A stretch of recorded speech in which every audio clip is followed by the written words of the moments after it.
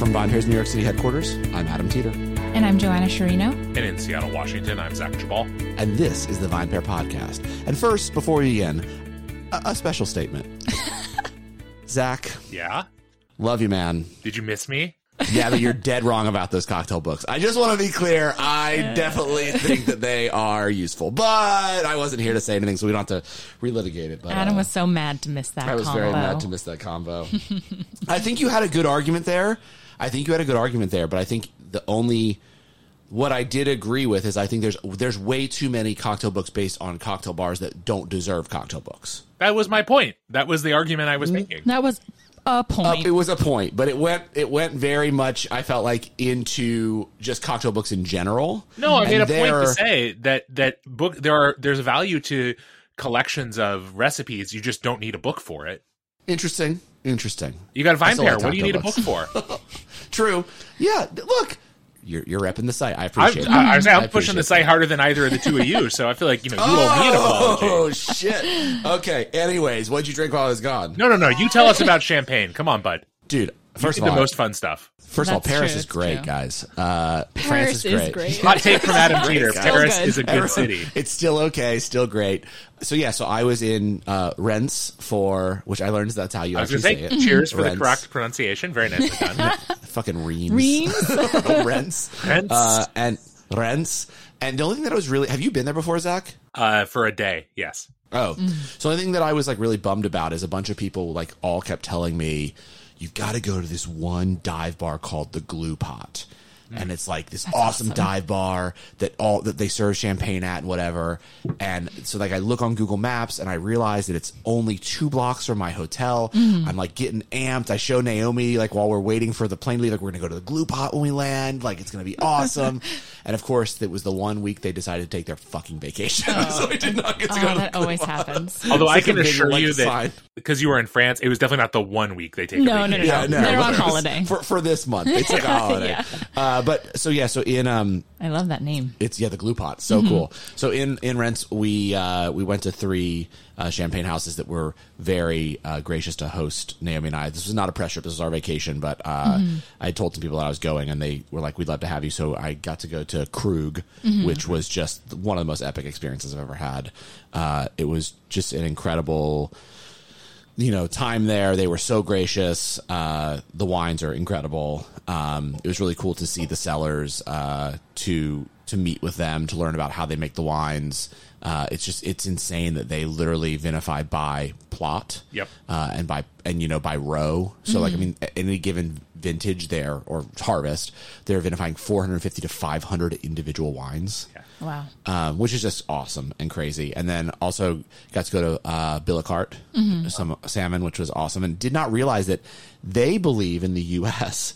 they're really only known for their rosé, which I thought was interesting, and that a lot of people, they say when they encounter consumers, a lot of consumers in the U.S. think their name Billicart Salmon is because they make a rosé and their rosé is salmon colored. Interesting. And they have to be and no. bottle too. Yeah, and they have to be no.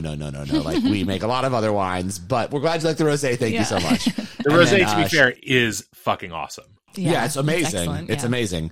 And they also, they don't vinify as many different wines as Krug does, but very similar practice, everything by parcel, by row. Krug does everything in, vinifies everything in used spent oak barrels, and Billicart only does about 20 or 30% of that, and the rest is stainless steel. Yep. Small stainless steel vessels. And then Champagne Taittinger, which you've also been to, Zach. I have. And that was really cool because, the champagnes there are also great, but I think you will agree because you've also been there. Probably the coolest thing is the caves. Oh, they're amazing. They're these incredible ancient caves that have been dug since the 3rd century. Wow. And so you've never been in anything like that before. And obviously they were not dug for champagne. They were dug to actually dig the stone out to build the city. But then, and they're these, just chalk caves. And then they were then repurposed to house champagne. And it's just you see old carvings from when people had to be down in the caves during the wars. I mean, it's just, and because the chalk is so soft still. And what happens is once it's harvested, then it hardens and it becomes really strong, and they were able to use it to build buildings. But prior to that, it's just like, I mean, you can touch it and it's like, it was really cool. And then, what was the music thing that you did? So that was Krug. So Okay. Krug's whole thing is they use music to sort of explain the wines. Gotcha. And they use music to sort of represent the various still wines that are inside the champagne. It was cool. I mean, again, I think when you hear about it, you're like, is that cheesy? I don't know. But like doing it there was fun. I mean, but yes, it's a little bit of a stretch. And then, went to Paris, and Paris is just the best. It's the best. Is this from a man who knocks France at every occasion? So I got to say, I don't knock True, France he every does occasion. love Well, Italy. I do would love say Italy. Yeah. I do love Italy. Well, I love Italians and Italy, but you know what I'm saying? Like just the whole warmth and everything. But Paris was He's amazing. just saying he loves you, Joanna. You're good. Like, keep talking at him. But I also got to go to like Clown Bar, which was really fun, and this new-ish wine bar restaurant called Parcells, and this Israeli restaurant called Shabur, and we drank lots of stuff. But the most interesting thing to me was I felt like I didn't realize this the last time I was in Paris. And maybe I just missed it because people are going to be like, no, Adam, it's always been this way. But especially at the natural wine bars we went to, and Parcells and Clown Bar are two that sort of consider themselves natural. First, I was very surprised by the majority of the wines being clean, very clean. And then also that it was not a lot of Loire wines anymore. It was a lot of Burgundy. Interesting. And I'm wondering if that's because the movement is kind of starting to go away from some of the funkier wines that come out of the Loire. But it was really shocking to me. Like I expected to see tons of Chenin, tons of Cab Franc, stuff like that. No. It was like massive Burgundy selections at almost every one of these wine bars, including the last place that I went to, Zach Parcells, where I had the wine made by the winemaker that you know. Yeah. Brendan Stater West, an American. I know, and that was the only Chenin I had. I was going to say. Because, Oh, that's interesting. but then everything else was Burgundy, which was just really interesting. But I think Paris still continues to be a very exciting city for what's happening in wine. So it was cool to go to. I will say, I thought I would drink cocktails, and I didn't have one At all. No. Wow. It was all wine, and then like cognac and Armagnac. Because that's always fun. Yeah. Like at the end of meals once in a while. Or like when the waiter decided that he liked Naomi and I one day and just like brought us glasses of cognac. And he was like, you guys are fun. That's the best. And that was really fun. Yeah. Oh, you had a birth year cognac. Yeah, I had a birth year cognac and a birth year Armagnac. Oh. And it was in 1983. I just gave away how old I am. But it was cool because it was only like 16 euros. And so I think that there's that cool thing that happens with cognacs and Armagnacs where they do these vintage years and you get to sort of have these older vintages that still aren't outrageously More expensive. affordably, yeah, so it was yeah. it was really fun to be able to do, and it didn't feel like I saw something on the list and I was like, oh yeah, this is like an 83, but shit, this is 60 euros. And so I mean, for me, when I saw it, I was like, this is a no-brainer. Like this is just fun. So it was very cool. Nice. Yeah. What about you, Joanna? Well, far less exciting for me. Well, actually, What? I don't know. I got to go to Manhattan, which is one of my favorite places in the city. It had been closed for a long time, and it recently reopened with this amazing bar program. Adam, you've been there. And I had a few really special cocktails, one of which was a banana rum cocktail, which I'm finding to be my favorite type of cocktail, apparently. Really? What was it called? It's called Always Money, which is very I don't remember that clever. name on the list. Because it's a nod to Arrested Development. You know, there's always money in the banana stand, That's so funny. which I love even more. I love Arrested Development. Yeah, and I also had their take on a Negroni called the Deep Fake Negroni, which is a strawberry Negroni with lemon and olive, which was very delicious as well. Did you have the black and white cookie? I didn't. I had two. It was a short evening. I have to go back. And then also I had a very delicious rice saison from Transmitter Brewing recently too. Yeah, I like their stuff. I like Transmitter too. Bad location. I didn't good go beers. there. I got the beer. Exactly. Didn't go there, but it was good. What about you, Zach? What have you been drinking? Yeah, so I had a friend in town, actually, an old coworker of mine, over this past weekend, and she and her kids came over along with another former coworker of ours, and so we took the opportunity to do something that I haven't gotten to do a lot of over the last couple of years, which is open a number of different bottles of wine, as opposed to the one that Caitlin and I usually manage a day or less than that, of course. And fun. it was yeah, and actually, funny enough, started off with the aforementioned Biocart Salmon Brut Rosé. I do know they make other champagnes. I actually have some of their other champagne. They're non-rosé, but love that bottle, and that was always fun. And then drank some Chablis, a really couple of different Rieslings, which was fun. All of us are kind of lovers of Riesling, so we had an older Mosel Valley Cabernet of 2002, and then had a slightly younger 2016 Riesling from one of my favorite regions up in British Columbia in the Okanagan Valley. Really strikingly different expressions. The Mosel was a little bit of residual sugar, much kind of that really developed kind of gasoline-y lime kind of style of Riesling that you find from there.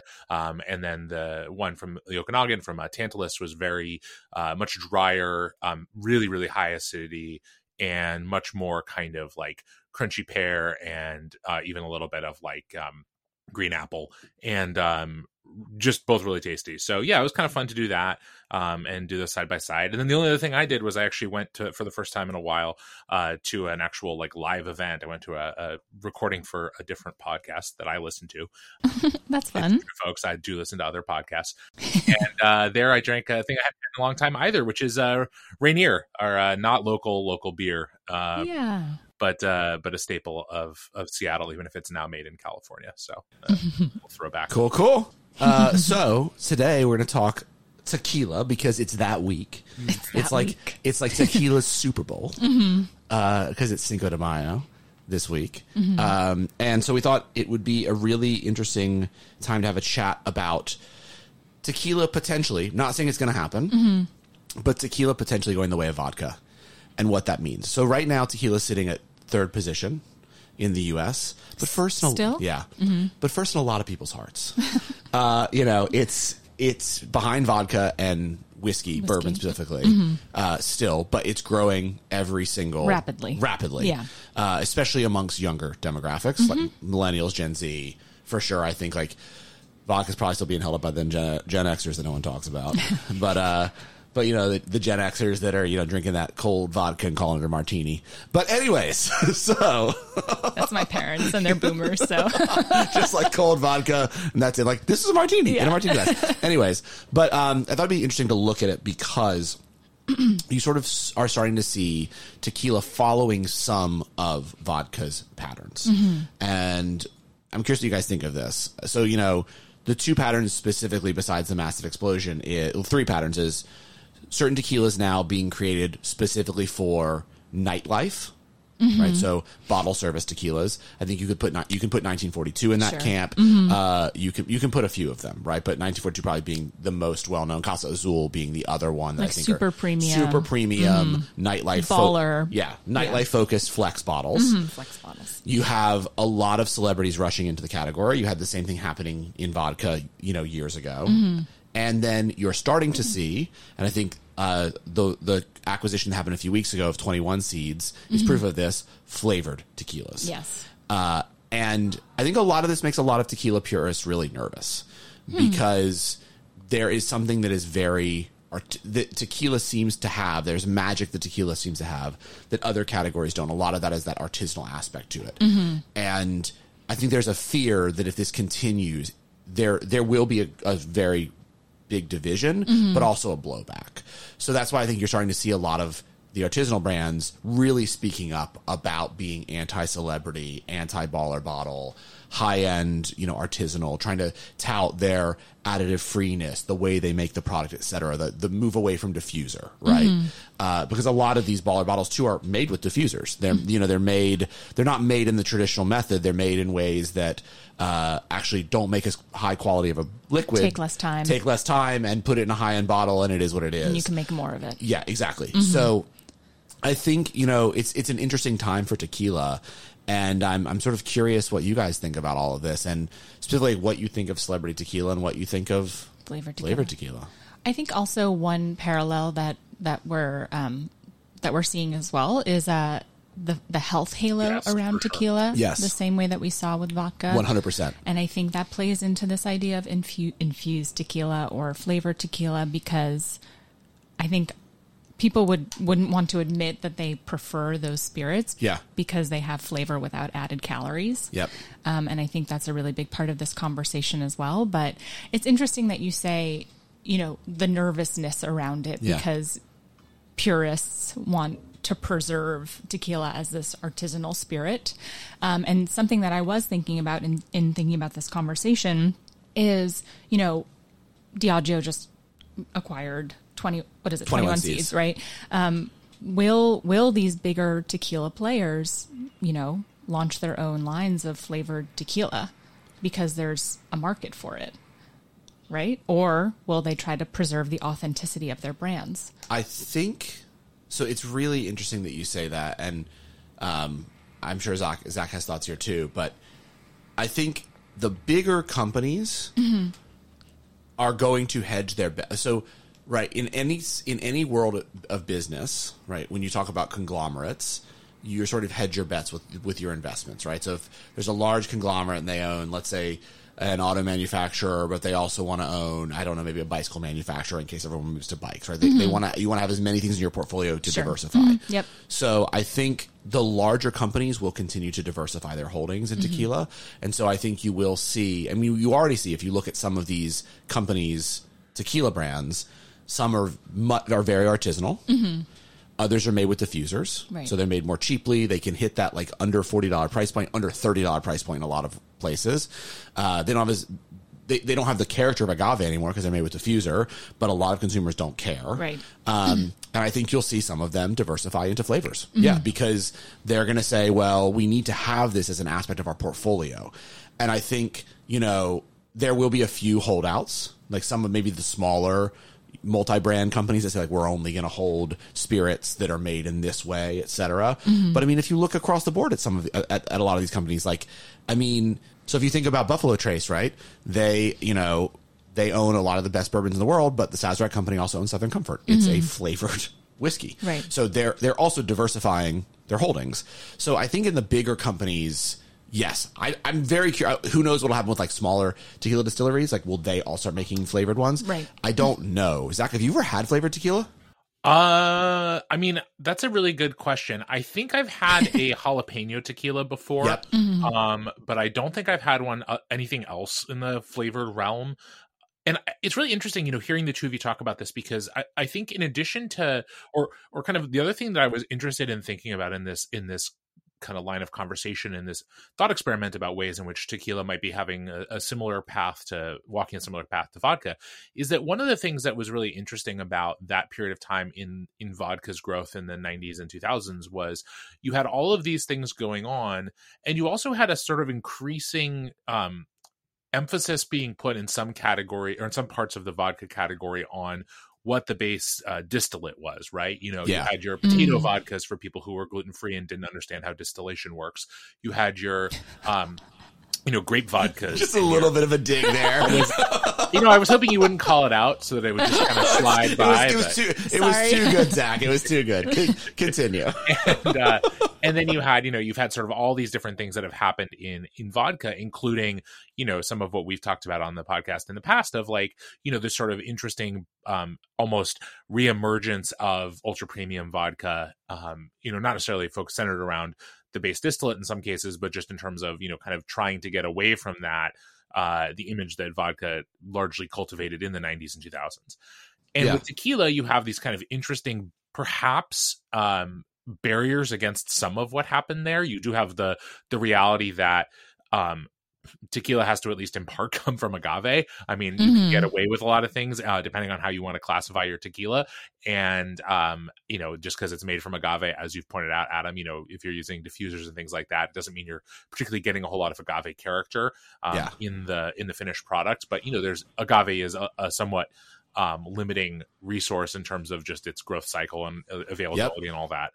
And you also have this other perhaps obstacle that we've talked about also on the podcast in a way in the past, which is a resistance to perhaps some of the kind of colonialism of the big alcohol trade in something that is at its heart an indigenous product of Mexico. Now, obviously, our own personal politics and the politics of some people may not in the end amount to much when compared to, dollars on a spreadsheet. And I understand that. And obviously, there's been a lot of kind of moving and angling and positioning around this. But I do think that those things serve as potential obstacles that some brands might face in trying to kind of establish more of a foothold in the market. I think the thing I really want to ask you both about is to this question of flavored tequilas. And we kind of got at this before, but I would love to get your more specific thoughts on this.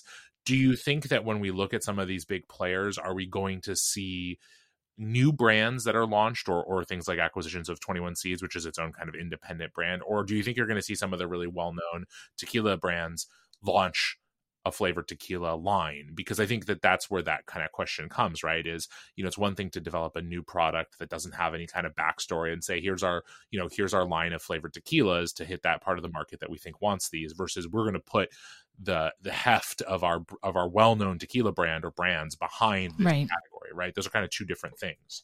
Yeah. I think that's what I'm wondering as well, because I think that while Adam has a good point about wanting to preserve purists wanting to preserve the authenticity of this spirit, I think there is value, and we've explored this on the site before, Tim has specifically, for flavored tequilas to the trade, that they're very useful if they're done right? And I think that people really like them. So that's why I'm wondering, will, Don Julio come out with a line of flavored tequilas as part of their... They already have. So sort of, right? Not truly. But if you look at their most recent release, it's been aged in orange wine barrels, and not orange wine like the orange wine we're talking about. Wine that was made from oranges. And it gives and it gives this orange flavor to the reposado, and then it's in a bottle that looks like 1942. It's just there. So I think that yes, you will, but in a different way. They're doing it in a higher, like in a much more sophisticated way. Yeah, it's called Primavera. Spring. And I think you might. I also think that, the majority of consumers don't care about this colonialism stuff we're talking about. I think trade do, but because all you have to look at is the massive adoption of, people running for 818, Kendall Jenner's tequila and things like that. Like, she has no right to make tequila. I mean, if you're talking from this perspective, she has no Mexican heritage. She lives in LA. Right. Like, and she named literally the tequila after the area code of the Valley. Like, it just, so she has no true claim either. And there's going to be a lot of people who write about that and get angry about that. And there'll be a bunch of people who don't drink it because of that, and a bunch of people that don't care. And that was always the same way in vodka too. There were people who I remember when vodka was the hot thing, there was the smart consumer that was like, I only drink Grey Goose and Kettle One and, Chopin because these are, well-made vodkas. And those person was like, give me the one that tastes like Dole Whip. I don't care. Like, I'll take the donut vodka. Like, this is fun. I think the other thing that's really interesting between the two, that health halo that we're talking about, is they both did have one, right? Tequila has one and they're both interestingly related to hangovers. Yeah. Right? This idea that tequila can't give you a hangover now because it's this natural product from agave. And the idea that vodka had was that it was clear. Yes. And that clear spirits didn't give you a hangover. Yeah. I think every sort of 10, 20 years, we claim there's a spirit that can't give us a hangover as much as other spirits. Right? Maybe it'll be gin next. But mezcal, right? One can hope. But yeah, I think that that's for sure what we're seeing. And I do think that there will be higher end stuff, and the area that you're seeing it the most is I think it's very interesting that the one flavor. Well, first of all, before I answer the question, Joanna, have you ever had a flavored tequila? No, I don't think I have, unless I've ordered a spicy marg at a bar or restaurant, and it had flavored tequila in it, because I understand that's where like bartenders are using them. Yes. And that's where they're very valuable. And that's where I think it's interesting that that's the flavored tequila that Zach has had. Right. And that's the flavored tequila that I have had. Right. And I think that there are flavored tequilas with that jalapeno flavor that are working, because a lot of bartenders are saying, well, you know, we don't want to take the time to infuse jalapeno into a tequila here. We also don't want to figure out how we're just crushing jalapeno, because then a lot of consumers complain it's too spicy. Someone figured out how to do this. Yeah. And so we're fine with it. And it's consistent and it's good. Exactly. Right, yeah. I think where there's going to start to be more blowback are some of the other crazy flavors coming out from 21 Seeds, et cetera, that are, you know, first it's going to be Valencia Orange, then it's just something that doesn't make any sense at all. Maybe it won't be 21 Seeds, it'll be someone else does some crazier flavor. And I think the flavors are happening because, you know, of what we're seeing in tequila as a whole, which is it's a way to mask cheaper agave. Or like the way we saw with vodka, which was to make a generally unpalatable spirit more palatable to people who didn't like it. Because if you're making it via diffuser, which is much cheaper, you're not extracting all the agave flavor anyways. You're probably harvesting agaves at a much younger age than you should be. Then adding flavor to it makes it palatable. Well, and on top of that, I think it's not even just the quality of the base spirit. It's also the reality that for a segment of the tequila consuming population, which was, you know, we're talking about with vodka, very much the parallel here, you know, the people who are health conscious, who saw a vodka soda as their drink they could have that was the lowest calorie, you know, kind of option. If they want, well, tequila soda, but they don't really love the taste of just plain tequila, especially if it's well tequila or whatever. Well, you know, such and such flavor tequila and soda is going to carry essentially the same caloric load, is going to have a more palatable flavor for them. Like that's an automatic win for a certain segment of the drinking public. And I don't even think that's inherently a bad thing. I mean, I think that, you know, there are real questions that we can ask and should be asked and should be considered by everyone about like, how is this being made? What exactly is going into getting this product, you know, on a bar shelf at a cheap price for something that, you know, at its core is not really a spirit that should be able to be made super cheaply and with quality. But again, a lot of people don't care about that. And, you know, I'm not going to sit here. I don't think any of us are going to really sit here and be like, you know, admonishing people for wanting a $9, you know, spirit and soda that they're going to drink, because they're out for a different kind of experience than maybe the one we talked about at the beginning of the show. Let's put it that way. Well, so I have a question for both of you, because I think we've sort of examined this. We didn't talk about celebrity as much. We've talked about it before. Yeah. So I have a question for both of you. And if you can look at vodka. You don't have to look at vodka. Where do you think the bigger backlash is going to ultimately come? Is it going to come from consumers and the trade against all the celebrity tequilas we're seeing? Because at some point, right, there was this backlash. There was this push against vodka. And then a lot of bartenders started saying, I don't make cocktails with vodka anymore, et cetera. I don't think that'll ever truly happen with tequila, because there are too many artisanal ones. But I think there's going to start to be a drumbeat of like, we're sick of this and I wonder, is it going to be, we're sick of all the celebrity tequilas? Or have we just begun to see the proliferation of flavored tequilas, and it's actually, we're not even prepared for the backlash that's going to happen against those? Do you think that flavored or celebrity tequilas will really overtake like the premium tequila part of the category in a way that will... I think that's a fear from a lot of premium tequilas. Yeah, I think not the flavored yet, but I think a lot of them are looking at Casamigos' continued growth, and they're staring at Teremana's continued growth. True. And those are very different tequilas, by the way. I mean, Teremana is not made with diffusers. It's made, you know, like actually... It's a good tequila. Yeah. And Casamigos is not. But they're looking at both of those, and those are celebrity tequilas. Yeah. I mean, I guess it really depends on what we're asking here, which is the bigger brands going flavored, right? Because I could see that being a point of contention, right? If some will, but others won't. Yeah. And people are gravitating towards the flavored tequilas, then I think that's where it could get a little contentious.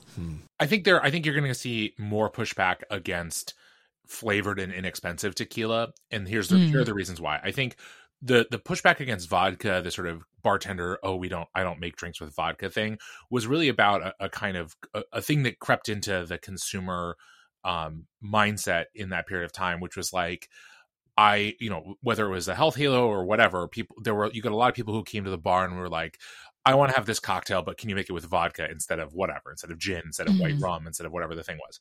And I think a lot of bartenders felt, you know, maybe incorrectly at the time, maybe correctly, who knows, that like it wasn't interesting to them to work with vodka, that people were ordering vodka cocktails because they wanted other flavors, and the vodka was just sort of the alcohol delivery system. And I think with tequila, you're always, no bartender, I don't think, is ever gonna be like, I'm not gonna make a margarita. Like, the fuck kind of bartender is that? Yeah, it's the number one cocktail in the country. Yeah. Well, and just like no, again, I can't imagine a bartender, with a straight face saying that to someone. But I do think you're going to see a pushback against stocking some of the potentially stocking some of the more outlandish flavors, in the same way that the whipped cream vodka was not something you saw on the shelf at every bar, right? You saw it in a certain kind of bar for where people wanted it and they knew to go for that kind of thing, and you didn't see it in other in cocktail bars and stuff like that.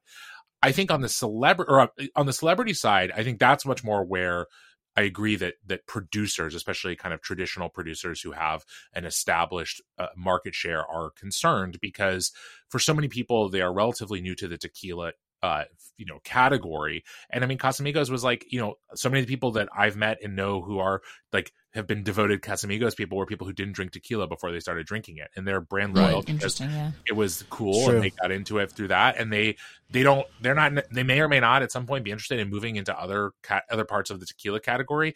But if the growth is mostly happening with these celebrity tequilas or celebrity backed tequilas, I think there is real reason to be concerned. And that's where I think you're going to see the sort of more focused pushback from certain people within the trade, and certainly some of these more established producers. Yeah, interesting. Yeah, I do think the celebrity thing is interesting, because there's a lot of people who make the case that like they're really good for trial, and that it's what's bringing people into the category, like, adoption. But then, yeah, if people just get stuck drinking those. But don't you think it's going to wane at some time soon? I think it'll wane when a bunch of celebrities realize that there's no more exit potential here. Like, eventually we're going to see the same thing happen with tequila that happened with craft beer or things like that. Like, people just bought enough of them, right? Like, there's only, and then there'll be people who just aren't interested in these celebrity tequilas anymore. They're interested in just other tequilas, like brands that feel more artisanal or are flavored or whatever, I mean, like 21 Seeds had no celebrities connected to it. It's three women. I think it has a lot of other things going for it, though. Yeah. Female founded, it's very young and hip. It's flavored. Obviously, it was one of Oprah's favorite things. Yeah, I think Katie Couric loved it too. Like, it had people who really got into it, but no celebrity, right? And so again, proof that these products can come from lots of different places, not just from like celebrities as the people who will have these great exit potentials, et cetera. So I don't know. I do think it's gonna start to die off, because I think people will realize that they're just like, what's the point? And I think there's a lot of celebrities too that like, there's a reason that only a few celebrity tequilas are really successful. There's a reason that only a few celebrity spirits are really successful.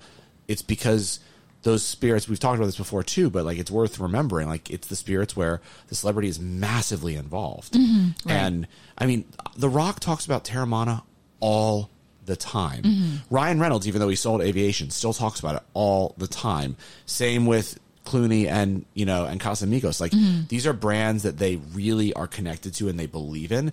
And there's so many other celebrity brands that just, the celebrity doesn't talk about them much. It's like, cool, man, you did a drop. Awesome. Like, on to the next thing. I mean, we've talked about this a lot with Cacti, right? I mean, it was out there and then it was gone, and no one, and it was barely talked about again. Like, Travis Scott didn't care. I mean, there were other reasons too why it was well, yeah, it was also bad. Now there's but this was before then, right? The brand was already kind of dying, and then that was a great excuse. Not the fact that people died, but just the quality of the product as we explored. The quality of the product was terrible too. But yeah, I mean, I think that's going to be the thing. Is I just don't think there's a lot of celebrities that, like, I don't know, once they see that it's a lot of hard work, really want to do it. Well, and it's like, in that vein, you could be the one guy like Clooney, or maybe a couple of people who like really makes a serious chunk of change. But if you're already pretty well off, and I mean, like, it's sort of ridiculously well off, like many of these people, do you really want to invest a ton of your time, to say nothing of money or anything else, just all that energy to build up a brand when it's like may or may not pay off? Like, probably got better ways to make money than that in the long run. Yeah. And I think like, if you are doing it, the ones that are really being successful are the ones that, like, it's not connected yet to a big company. Yeah. Right. So it's like the reason The Rock is hustling is because, it's him and a few other people who own the brand, and they're pushing it to sell it. Right. Clooney was, Casamigos was, Aviation was independent, they're independent brands, and so they're really invested in them because they want to sell them.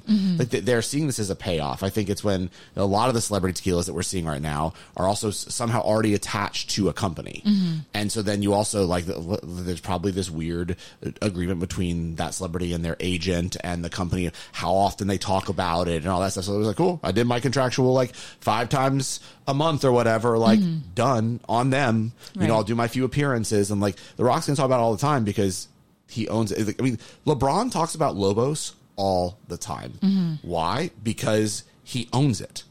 And he would like someone to buy it, guaranteed, because he's an entrepreneur, but that's why he's talking about it all the time. He's very invested in it. Very invested in it. So I have a question for you guys. Coming back to the vodka conversation, do you think either of these things, celebrity tequila or flavor tequila, will ultimately lead to the category's demise? No. I mean, demise? So what no. will then? No, but how vodka kind of went away for a long time and is kind of rebuilding its I think reputation. That's always been a myth. I mean, as Adam said, it's still one of the top selling spirits in America. Vodka pays the bills, right? Yeah, vodka pays the bills. It may not have been in the center of attention, but I mean, shit, the most successful, as far as I'm aware, successful new brand launch in the last couple decades is, oh my God, I'm blanking on the name. Tito's. God, that was bad. And that is vodka's still massively successful. Tequila will not be going anywhere no matter what happens in these categories. Now, who makes the money? That might shift around for sure. And what styles are most popular? That might shift around for sure. Now that there's so much attention paid to it, I can imagine those things moving around. But we're not going to do this podcast in 5 years and be like, man, remember when people drank tequila? That was weird. Right. I mean, more falling out of favor. I think that you will see, yes. Yeah. I do think that. I think that there will be, no one drinks. So let's talk about favor. I think tequila will always be a core ingredient in the things that we, the three of us, drink. The cocktail, at cocktail bars, in margaritas, etc. Will it continue to be the flex bottle? No, because there's going to be another flex bottle at the club, right? It was vodka, it was champagne. It's still kind of champagne. It's now tequila. Maybe it's going to be vodka again. Maybe people would love it to be rum. Maybe we go back to, cognac. I mean, cognac's on the rise again. More people drinking cognac, especially Gen Z, really getting interested in cognac, across all demographics.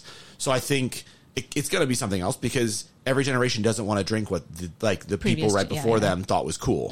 So there's going to have to be something. And so, if I were one of the brands that had one of these flex bottles, I'd be thinking really long term about what's the next things, what are the next innovations that continue to keep us relevant in the places that probably won't drop us. I think that's really, really important. And you've seen some brands sort of reinvent themselves to do that in vodka. Grey Goose, I think, has done that really well. I think there's a bunch of brands out there that have done that, to a lot of success. Because it's not gonna be. It can't be. Yeah, and tequila is always going to have a sort of core authenticity to it in certain examples where there's going to be a kind of person that resonates with, in the same way that we see throughout beverage alcohol, that things that have a history and tradition and a sort of identifiable, sense of place, whatever, they're always going to have their audience. That audience may grow, it may shrink, but it doesn't disappear because there are people for whom that is a really important thing when they make a decision about what they want to drink. Yeah. And I think that, the thing is going to be the sort of thing that really hurts tequila in the long run. I think these things will weaken it. Right. I think people are going to get sick of the celebrity thing. I think there will be blowback against some of the flavors, especially flavors that don't feel to fit naturally in classic tequila cocktails, is going to be just the sheer issue of agave and how much there is. And that, they're going to start to be tequilas that just can't hit the price point they're trying to hit, and I'm talking about the cheap ones, without really cutting corners. And those tequilas are going to start to taste like shit, and there'll be blowback against those, like there was against the tequila we all drank in college. You don't have to name it, but everyone knows it. It was the biggest tequila for a very long time. Still probably isn't, at a certain price point yet. But that everyone remembers is what gave them a hangover and why they quote unquote don't like tequila. And and there's a risk of that happening in a lot of these tequilas under the $40 price point. Yeah, it may just be that you don't like 49% industrial alcohol. Exactly. So anyways, really interesting conversation. Yeah. I will talk to you guys on Friday. Talk to you Friday. Sounds great. Thanks so much for listening to the VinePair podcast. If you love this show as much as we love making it, then please leave us a rating or review on iTunes, Spotify, Stitcher, or wherever it is you get your podcasts. It really helps everyone else discover the show. Now for the credits. VinePair is produced and recorded in New York City and Seattle, Washington by myself and Zach Jabal, who does all the editing and loves to get the credit. Also, I would love to give a special shout out to my VinePair co-founder, Josh Mallon, for helping me make all this possible, and also to Keith Beavers, VinePair Tastings Director, who is additionally a producer on this show. I also want to, of course, thank every other member of the VinePair team who are instrumental in all of the ideas that go into making this show every week. Thanks so much for listening, and we'll see you again.